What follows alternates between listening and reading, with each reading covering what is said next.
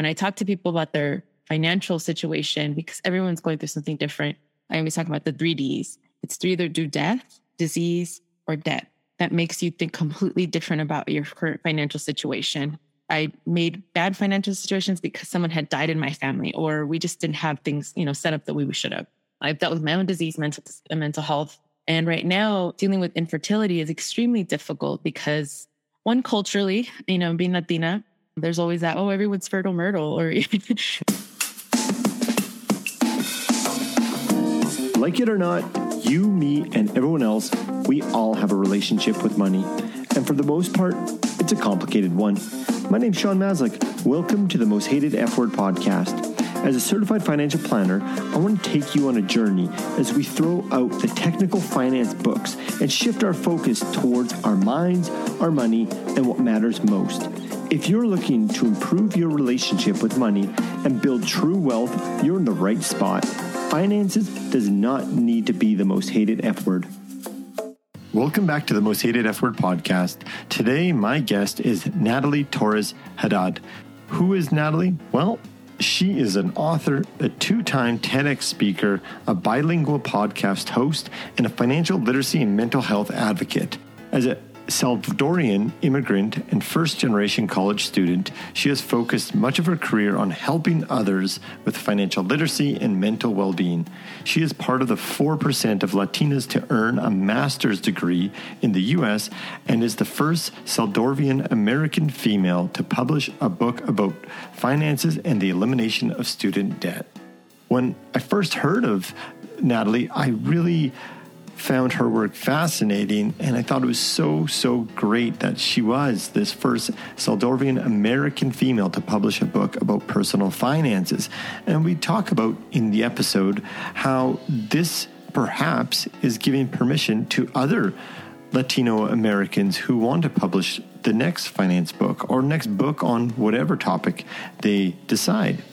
I went into this conversation thinking we would talk about all of Natalie's accomplishments, her TEDx presentations, her books, her podcast, and all the work she has done in helping others build financial literacy within themselves. While we did touch on some of these topics, what I really appreciated about this conversation is Natalie's courage to embrace the human condition. The fact that we all have so many untold stories that are taking up space in our minds and impacting how we think, feel, and believe about everything, including our money. And at times, releasing these stories is what is needed, as it helps us and it will help other people who are listening to the stories who have similar stories. Natalie openly shared about her journey as her and her husband work through IVF treatments. She talks about the emotional tolls it has, the financial costs that come with it, and the difficulties of navigating through the financial systems as they decide on how to pay for these treatments. Natalie shares how infertility impacts 1 in 7.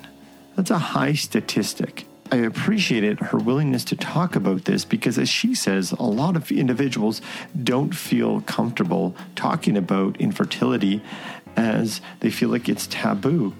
And coupled with the financial costs that come associated with it, which is also taboo, Natalie's story is going to help many people. I hope you enjoy this fascinating conversation. I encourage you all to check out Natalie at Financial Savvy Latina, where she has her website, a wonderful podcast, links to all of her books, and more information about herself. She also encouraged people to reach out on Instagram. I'll include her Instagram in the show notes. I hope you enjoy this conversation with Natalie Torres Haddad. Natalie, welcome to the show. Thank you for having me. I first saw your work through a TEDx video, which I'm sure we'll get to. And then the internet is such a fascinating thing that I just got to dive in and learn so much about you, despite you know nothing about me. And that's a wonderful thing about the internet. But hopefully by the end of this conversation, our audience gets to hear about the wonderful work that you're doing. On my podcast, we talk a lot about money stories. That's something that I find quite fascinating myself, how our upbringings shape the beliefs, thoughts, feelings, and actions we have in and around money, often unconscious. And I know just hearing you on some other podcasts and reviewing it, you've done some work around recognizing your stories growing up. Historically, we look at our financial services systems as a one-size-fits-all conversation. And I say that I'm a financial planner by trade. I see we get trained by here's one plan, despite there's 7 point whatever billion people in the world this should implement. And also through like technical training, we generally ignore the cultural impacts that play or have a hand in writing our money stories. When you reflected on your money story, as a first-generation immigrant from El Salvador coming to LA, growing up in LA, you've had two different competing, I would imagine, cultural stories happening. How did those both balance out to influence your overall story you tell yourself around money? It's an ever-changing story, I'll be honest with you, because I'm now 40 and I feel like I'm barely grasping my own story. And I hear that a lot from people. They're like, oh, my story is always changing. So being able to balance these two worlds, right? These two cultures that make me has been a challenge at times, but it's also been kind of beautiful in a sense where, as you said, you found me online and it's funny when you go into that rabbit hole because you're like, it all started with me teaching soon to be college graduates on how to deal with student debt, how to pay it down. And obviously a lot of my teachings resonated with them because a lot of them were first generation college students. And for me, I am immigrant. I'm actually an immigrant refugee. And I didn't even hone that story until a few years ago when Trump got elected. I'm like, you know what? I'm just going to start explaining where I'm from and exactly. I'm from El Salvador. So most of my family fled during the Civil War. It impacted us in many ways because for many immigrants, depending where you are in the country, anywhere in the world, period, whether you do come from difficulties as far as war, and right now we see what's going on in the world, it has an effect on lack of abundance, right? So you feel you're coming from a place of scarcity, fear as well, because for my family, we feared our lives. One of my uncle was killed as a civilian. There is a lot of trauma that comes with that. We don't really understand the trauma until we're older. You mentioned I'm an advocate for mental health. And it's one, because I've been in therapy myself for the past now almost, I think, want to say 13 years. I have to look back exactly. But, speaking to therapists, working with support groups. I have a lot of close friends that are actual therapists themselves. And just the conversations we have around generational trauma, how it affects our everyday life, especially our money. I was lucky that I always had everything I needed from my parents. I felt like I never was lacking. But we were definitely in moments where I was like, we've struggled. We lived in Inglewood, California, very poverty-stricken area where mostly we're immigrants. And you start to see what is around you. And so you start to think, oh, is that what my life is supposed to look like? And my parents were like, dream big, do whatever it is that you need to do. We'll support you. And hopefully education will get you as far as you need to. So that's why education was really big in our home. And then being the first to go to college and all that was a whole nother journey in itself, but also came with a lot of student debt. So till this day, I always tell people it's something that is not something that, you fix overnight. There's moments where you're like, oh, that's why I think this way. Or the fact that I said it took me a few years to even say I was an immigrant refugee. In my head, I didn't want to think that way. And for many years, actually, I'll be honest, in high school and college, I thought I was just a first generation because I'm a fluent English speaker, Spanish, right? But I was a baby when they came here. So it was very much, I always say, kind of almost born and raised here. And so I wanted to hone in to look like and feel like everyone else, right? And so I didn't understand that, wait, there's a lot of other things that have happened to our family, to myself, that will affect how I make decisions moving forward. And when I meet other people that have had some kind of generational trauma, a lot of it has affected their money. And my money story, like I said, it's always changing. And we can probably go a little deeper into what I'm going through right now. I speak all over the country. And right now it's been virtual because of the pandemic. Prior to that, seeing people face to face, one-on-one, hearing their stories, it doesn't really matter where you are positioned in your world. And it does matter how you perceive yourself, what resources are available to you too, right? And so when I would meet some of these students or actually graduates, they would tell me just kind of what they were trying to figure out. How do you place yourself in the real world, right? And how do you balance now living a regular life, maybe dealing with student debt and trying to start your career? And our chapters keep changing. It's the conversation we keep having. It's like the fact that I'm now 40 and what my conversations look very different at 30 and at 20. And I'm hoping my 50s will be just as different as well. So, and this as a financial planner, you see a lot of that's one of the biggest questions. Like, what do you see for yourself in the future? What is your, 5 years from now, what is that you want? So it's ever changing. And during uncertain times, during a pandemic, there are so many crises in the world. I think myself, I'm always constantly asking, okay, what's important to me right now? How can I provide for my family and my community? What is it that is within my control? Because there's just so many things that are out of control. Thank you. So many great things there that I'm trying to think of where to go based on your wonderful answer. I have so much appreciation for individuals like yourself who have the courage to tell these untold stories. I think we all have a own version of an untold story. And, for your story, like you said, to tell the whole story, it maybe didn't feel right until that certain time. And I think taking that courage gives permission to so many other people who might be feeling what you did to tell their story. So thank you for that. With this idea of stories and courage, you also said maybe we can go deeper into what you're going through right now. Most of the people in and around me are going through something right now. Having this alteration in how we live our lives for the last 2 years impacted so many of us. And whether we acknowledge it or whether we're just bearing it down, like something that I'm very historically good at doing is bearing it down and hope it doesn't come out. But of course it does in a dysfunctional way. So maybe let's hear from you of what you're going through now as a way for the listeners. They're probably going to start thinking about themselves to see what they're going through. Yeah, it's interesting you say courage, because for me, that's not the first word that comes to my mind when I'm talking about difficult or taboo subjects, or just, something difficult that someone might be going through. I think the first word that comes out is just kind of like, maybe I feel like it might be therapeutic, or I can connect with someone else that could probably help me.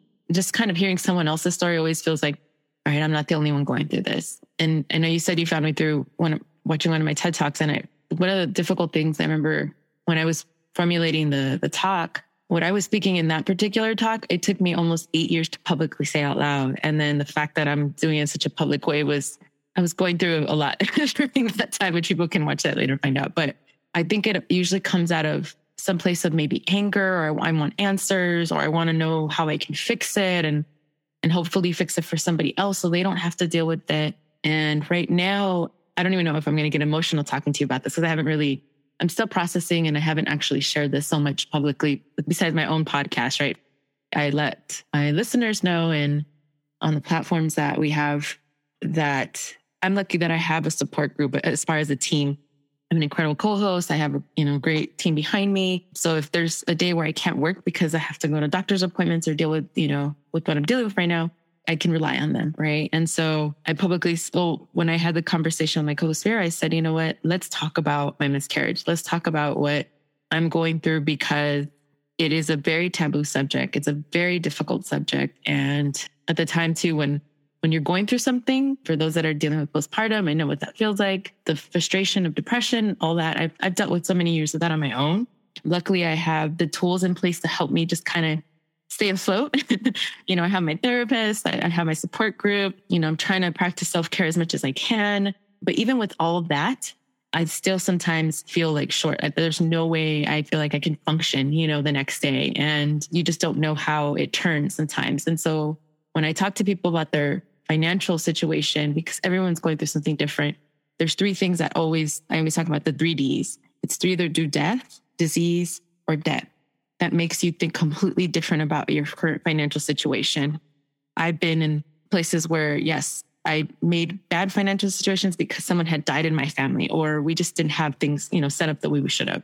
I've dealt with my own disease, mental health. And right now, dealing with infertility is extremely difficult because, one, culturally, being Latina, there's always that, everyone's fertile myrtle. Or in my family, the majority of my family and friends, they were pregnant by the time they were 21. They had their first kid at that time. And so it was unheard of to hear women that I know of having difficulty after 30. I didn't get married till I was 31. And I didn't want to have kids prior to that either. I was like, I want to have kids a little bit later in life. And it's been such a struggle for my husband and I, because we've almost been married 10 years in November, and we've gone through so many different difficult situations. I mean, we've tried almost everything from underneath the sun, and still trying, obviously.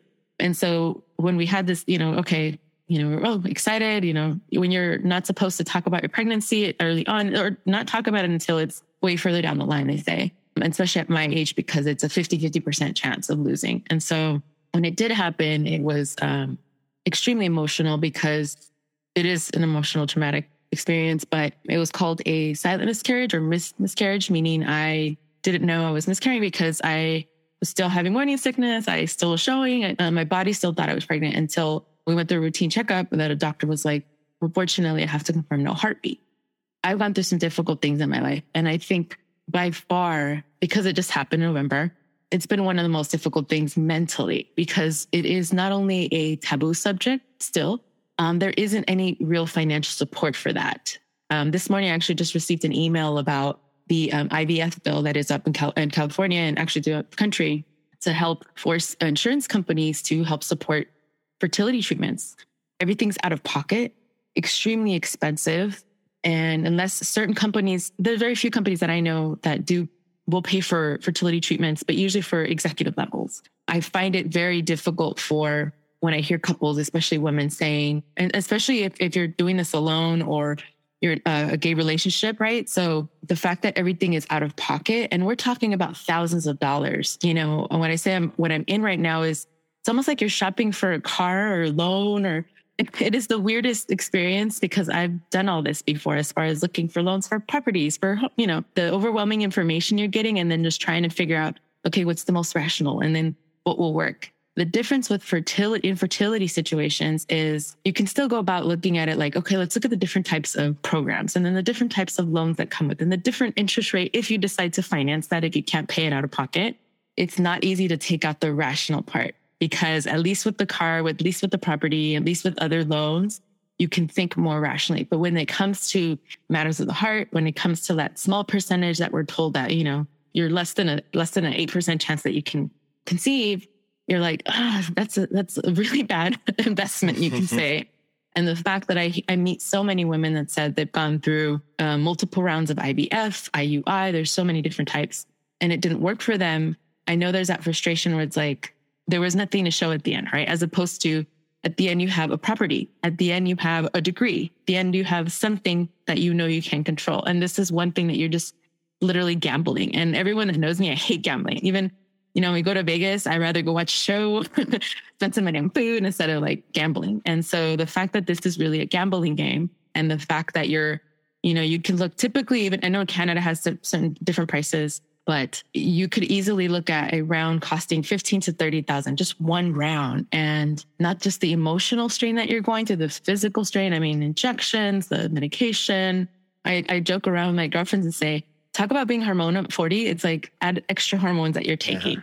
I keep saying, I hope God, gives my husband more patience, but it's that kind of, how do you feel like you can mentally stay focused and strong when you're dealing with such a difficult situation that it's hard for most people to understand. And then you add the added factor of the fear of losing again, which is extremely difficult.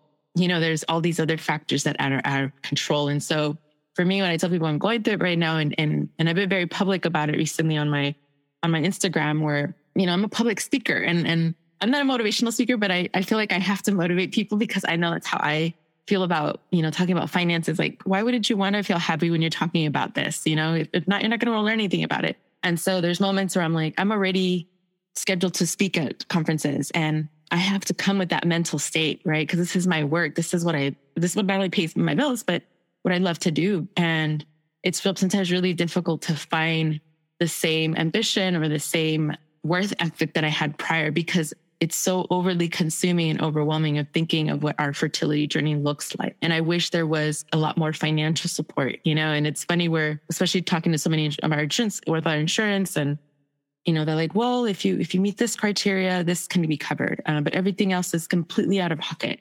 And so going back to like the 3Ds, right? You're like, well, the savings, the emergency funds we have, we might have to use some of that for this. Or do I do that instead of taking out a loan? And if so, are we willing to take that risk of it not working? And then at least, you kind of go with this. So that's kind of where I feel like I'm constantly going back and forth of like, all right, I can try it and, try this next round and whatever it might be. And at least I can be okay with the fact that I tried. But it's also that frustration where I'm like, oh, I know I'm going to be pissed if it doesn't work. Because I'm that type of person that's always been a planner. And it was like, oh, if I work hard, even like when running marathons, it's like, you have a plan, you know what you need to do, and you'll get to, the end point. And with this, it is very much, you could do everything that you can within your control. But at the end, it's like, you really are gambling. It's a long answer right there. But I think with fertility, it should be a topic that everyone talks about, even if you're not a couple that's struggling through it. And I forget the stats. I think it was like 1 out of 7 couples deals with infertility. And I was joking with one of my girlfriends and I'm like, can I not have a baby shower? Just say, let me do a pre-baby shower. That way my family and friends can help me pay for our IVF. Because I was telling her, I was like, I've spent so much money on baby showers for my family and friends, for their gifts. How about the other way around? Because it almost feels like I'd feel less guilty knowing that I've spent so much, but that's for another day. Thank you for the long story. I really appreciate it. And my wife and I, we know a few people who in our close circle who are going through similar challenges. When I observed you telling the story, the word just, again, to me, and I know it didn't land with you, but courage comes out to share that story because of to use your word earlier, taboo topic of many of these things. But yet so many, 1 out of 7 people are dealing with that. And as you're talking, I'm thinking about you traveling around, having this in the back of your mind, having to show up on stage with a smile, but yet all of this going in their background just makes me think of just our whole system of how we just exclude many, or we ignore many stories despite it's taxing our mental bandwidth. And then we assume that people can make a financial decision, like you're talking about, of should I take a loan or not? And this, with all these different types of interest rates, probably words, which you're helping educate people on the financial literacy side, but having to make these decisions when it's based on, the life of their child, it's very difficult. So I think there's a lot of people who probably are then listening to your podcast, really, really appreciating what you're talking about, because we can't ignore the financial cost, but it's hard to dive into it when it's such emotionally draining, I can assume. Oh, absolutely. And what's strange is I'm lucky that I now am part of support groups.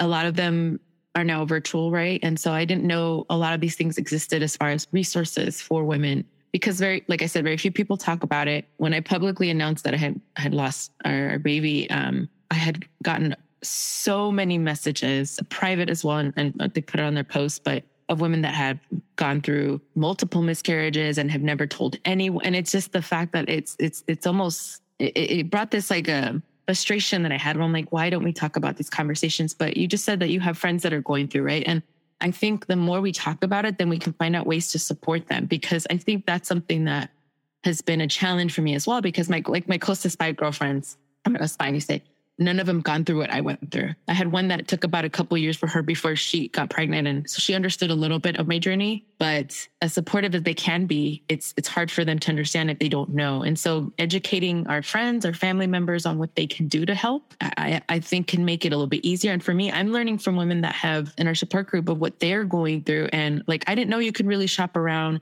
different centers, to see which one has a better rate. I didn't even know certain pharmacies charge different prices for medications. The medications are thousands of dollars for one cycle. And so you can shop around for that. And I've seen, and I thought about it, but I've seen so many different programs out of the country, right? In certain places in the world, if you're a citizen like Spain or, a lot of places in South America, fertility costs are completely paid for if you are by a certain age before 40, I believe. And I think there's different requirements, but mind blowing, like, how is it in the US, we have apparently the best healthcare system and whatever in place, there is none of that support. And so I think the financial support of financial resources that should be applied is important. And as a woman, I think that's one of the difficult things where it happened a few times where I was a keynote speaker, I was about to go in, and then I get some bad news, or I get some, update that I'm like, oh, I have to take my medication now or something. Just, there's no way to not think about it for a minute, and then having to go on there and be in that zone. And sometimes it's when it's unexpected. As women, we talk about our being career driven. I've always been career driven, but I always used to hate, and I still do when I hear people say, oh, you always chose your career. I thought you just chose your career over having family. And I never chose that. I said, no, I chose to have it all. And I thought I could. And it just turns out I was one of those 7 couples that was going to be dealing with this and not knowing until it happens to you. And I think there's that misconception. And when people don't understand that for us, we're women, we do have to work just as hard. I've talked about being usually the only woman, only person of color in the companies that I've worked for. And so there is this loneliness of feeling when you're trying to make financial decisions or work decisions that could be really difficult to be like, how do I make that choice? When it before would have been like not a big deal, but now it's kind of like the other day, we've been doing some upgrades in the house and I had to step back on one of our projects. I'm like, you know what, that floor's going to have to stay there for a little bit longer now that we're dealing with this other treatment. And, you know, the savings that we had for something are going to be depleted because of this. And it's just kind of the things that you think you're setting yourselves up. And I was telling my mom about this, where I'm like, you know, I saved this much money because I wanted my kid to have, you know, the financial support we didn't have, or, you know, certain things that I thought we were doing right. And now it's going to be the opposite. And so I can't always think about the negative side.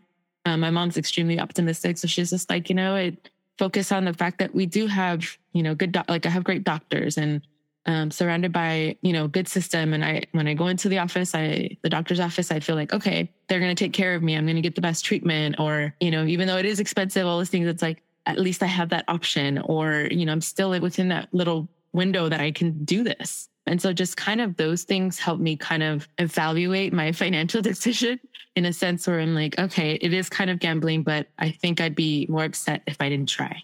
I feel like the world needs more of you. Thank you. And why I'm saying that is because, you know, your career is centered around financial literacy. And I feel like there is definitely an aura around the financial planners. At least I've been at conferences to never say, I had to scale back on a project. I had to think about my finances, where the narrative would go, luckily I started saving when I was young and I had this money put aside, almost shaming everyone in the crowd, where I can't say this for everyone, but many of those speakers I've met over times, and I realized that was just a story in and itself. Your story just really highlights the human condition of our stories are ever changing, like you said earlier. Someone I really hold high regard for always says we're always aspiring but never arriving. And this idea of like our story is always changing, and we come up to these financial circumstances, these emotional situations.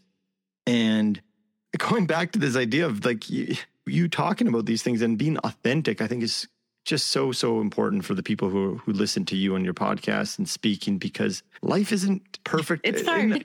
not perfect, but like so many of these speakers go up there and just like, I've got everything figured out, and they go home. And it's just funny how you said that, because earlier you said everyone's going through something. And I have one of my dearest friends who's going through her now third round of radiation, right? And she's been an incredible support to me as well. So I'm like, get emotional about it. She's young and obviously going through this. She has beautiful 2 little girls, and luckily she has a support group too. But, you know, having these conversations with her have been difficult because I want to be there for her, and hearing what she's going through and the out-of-pocket expenses she's dealing with and the stress. And there's a moment where we both just cried together on the phone, you know, and I get emotional because I'm thinking about what she's going through, and I've lost people to cancer before. So it's obviously, you know, there's that frustration that goes with that. And I was talking to another girlfriend about her because she knows her as well. And she goes, you know, Nat, she goes, don't, because I said, how can I be complaining about this or dealing with my, you know, my situation as something that's difficult, and when someone else is going through so much more, you know, and we do that all the time with our loved ones. They're like, oh, I shouldn't be complaining. So-and-so's dealing with us. And the way she said, she had read an article, I can't remember the name of it now, but it described the way women go through infertility has the exact same emotional stress and frustration that cancer patients go through as far as the financial side of it, because it is extremely expensive.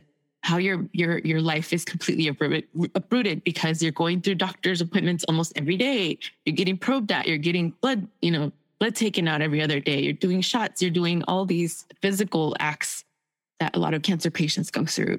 And I never thought of it like that. And you know, and my girlfriend who is going through it, she's amazing because she's like, no, you're going through it. And it's just like, how, you know, and how does she find the capacity to do that? And I think it's also really made me appreciate not just women. My husband's been amazing, but like really how I appreciate women and how they know what their body can do and trying to trust that, because I think that's one of the hardest parts. When I'm fairly healthy, so I feel very fortunate in that I don't have to deal with other things that I know other women have gone through.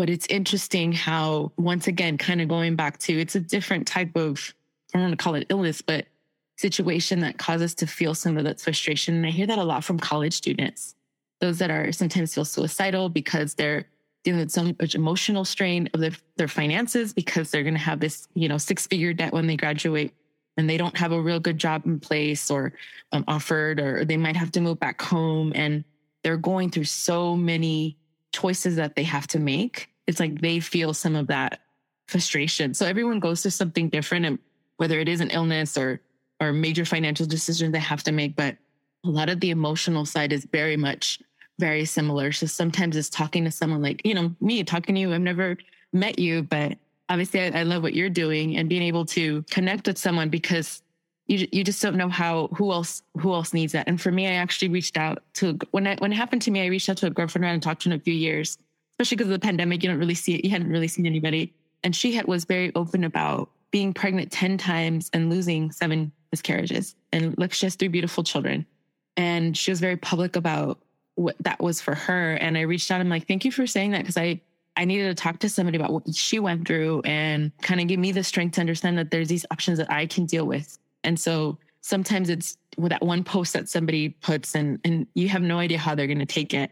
And I remember when I posted, I had one person that reached out. She didn't miscarry, but she wrote such a beautiful message, something like that one of her friends had miscarried, or had miscarried a couple times.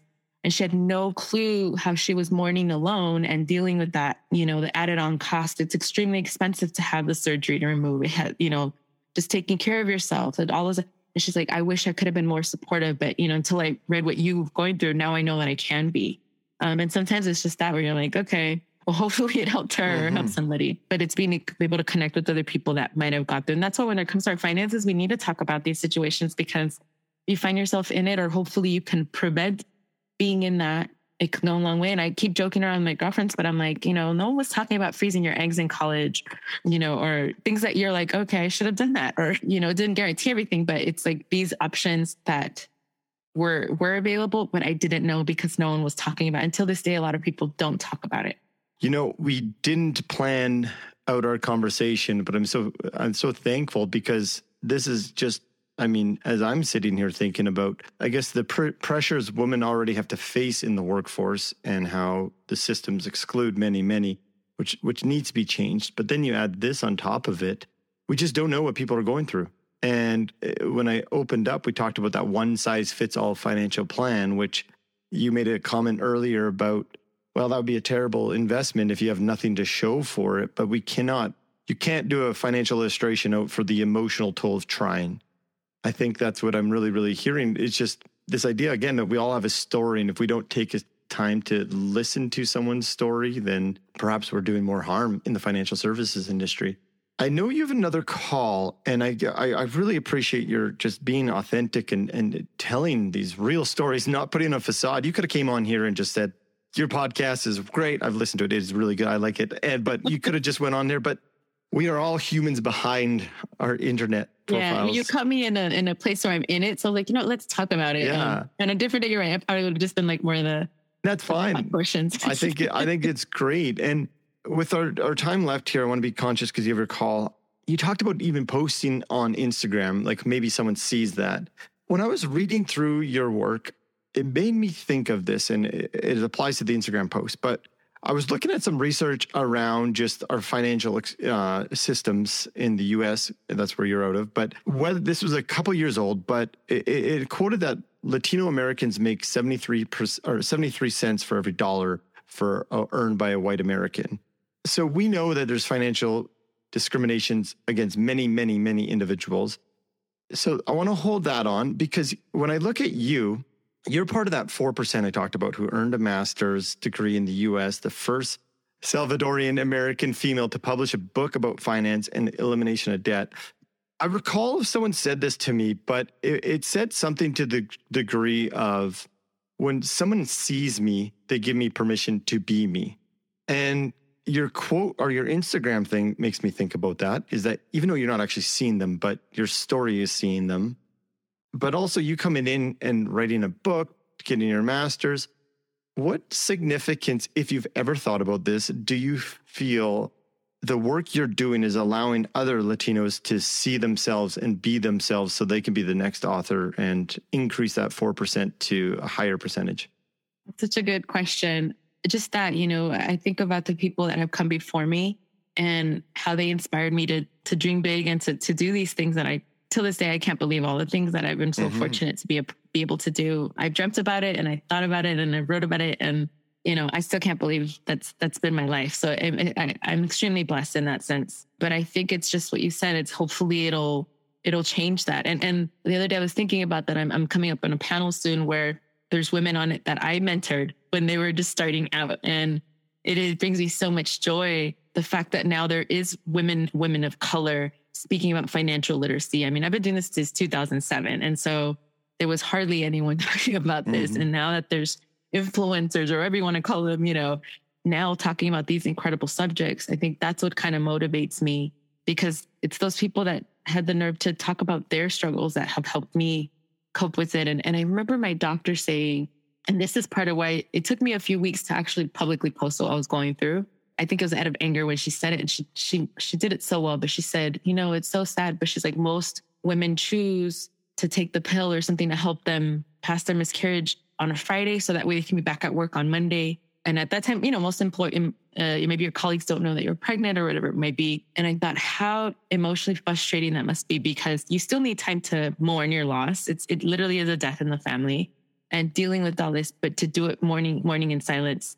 And the fact that there was an article that I did research and I had to look at many articles. And one that just really stuck to me was more than 50% of women would love to choose doing the surgery, but can't because they can't afford to. So they have to go through the other means. And so I think about talking about this hopefully will help someone else making those financial decisions. I'm grateful. I have a support team that's been telling me that one who's gone through what I'm going through now. And she's like, I wish I would have known. I probably wouldn't have spent that much money at this center and I went here and then I needed this. And so that's what's really helpful. And I'm like, why don't we have enough guides for this? Because we have tons of car guides, how to buy a car, how to buy a house. Shoot, I've written books on that too. So it's like, why not one for fertility? Because it's not one that you can just get a loan for.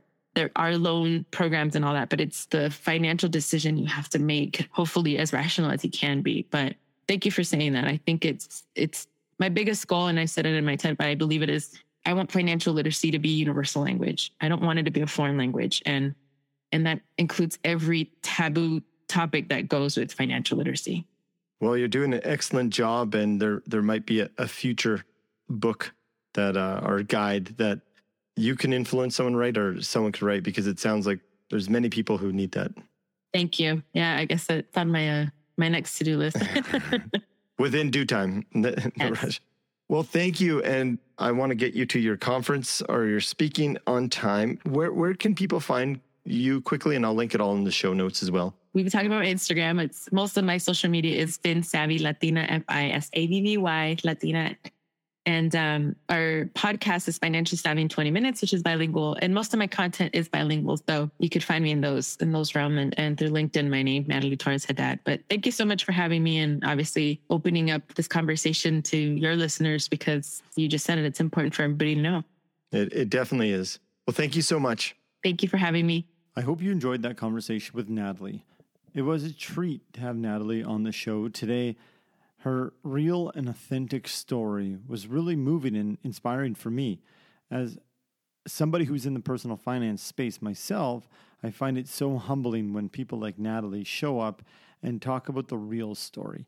Natalie could have talked about how everything is in order, and thank goodness she's a personal finance expert so that she can deal with these unexpected costs. But that's not life, and I appreciate Natalie for telling the truth, telling her story. I highly encourage everyone to go follow Natalie on her social media.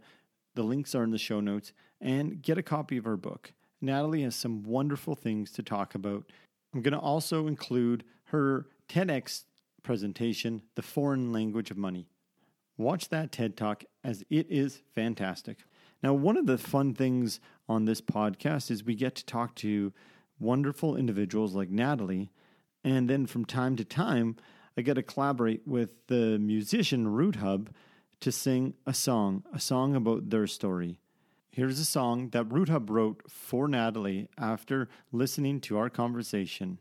The song is called The Cost of the Carry. Thank you, Root Hub, and thank you, Natalie. I hope everybody enjoys this song. Until next time, have a good week.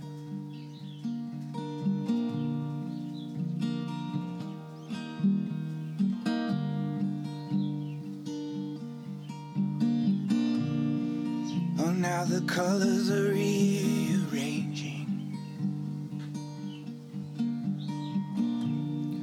sow the seed, so it goes. But the gamble in the soil's not equal. Time for a new story to grow.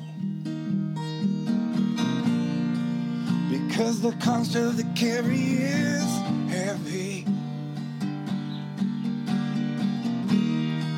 and no one helps if nobody knows.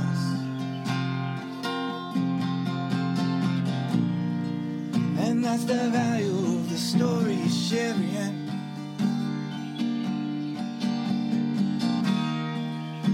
And how we make sure that no one is left alone. The courage that demanded to keep trying, where so much stands in the way. Fertility journey is your anthem. Divine creation in frustration dancing. Because the cost of the carry is heavy, and no one helps if nobody knows.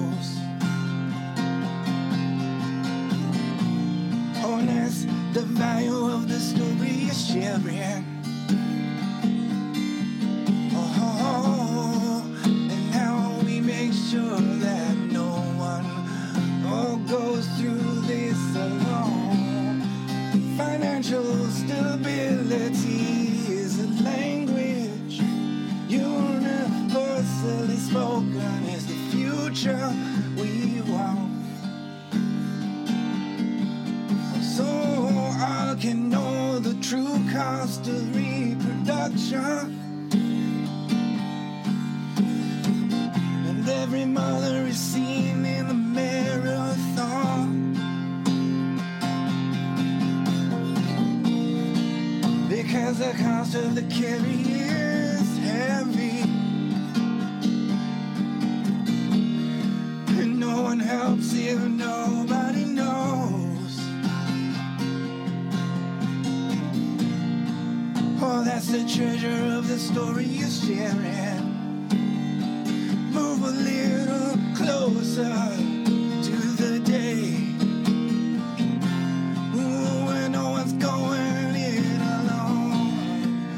Oh, until we see every mother in the marathon. Until we see every mother in the marathon.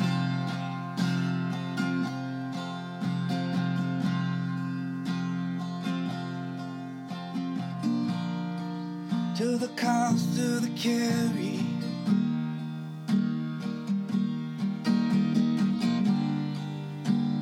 it's something everybody knows.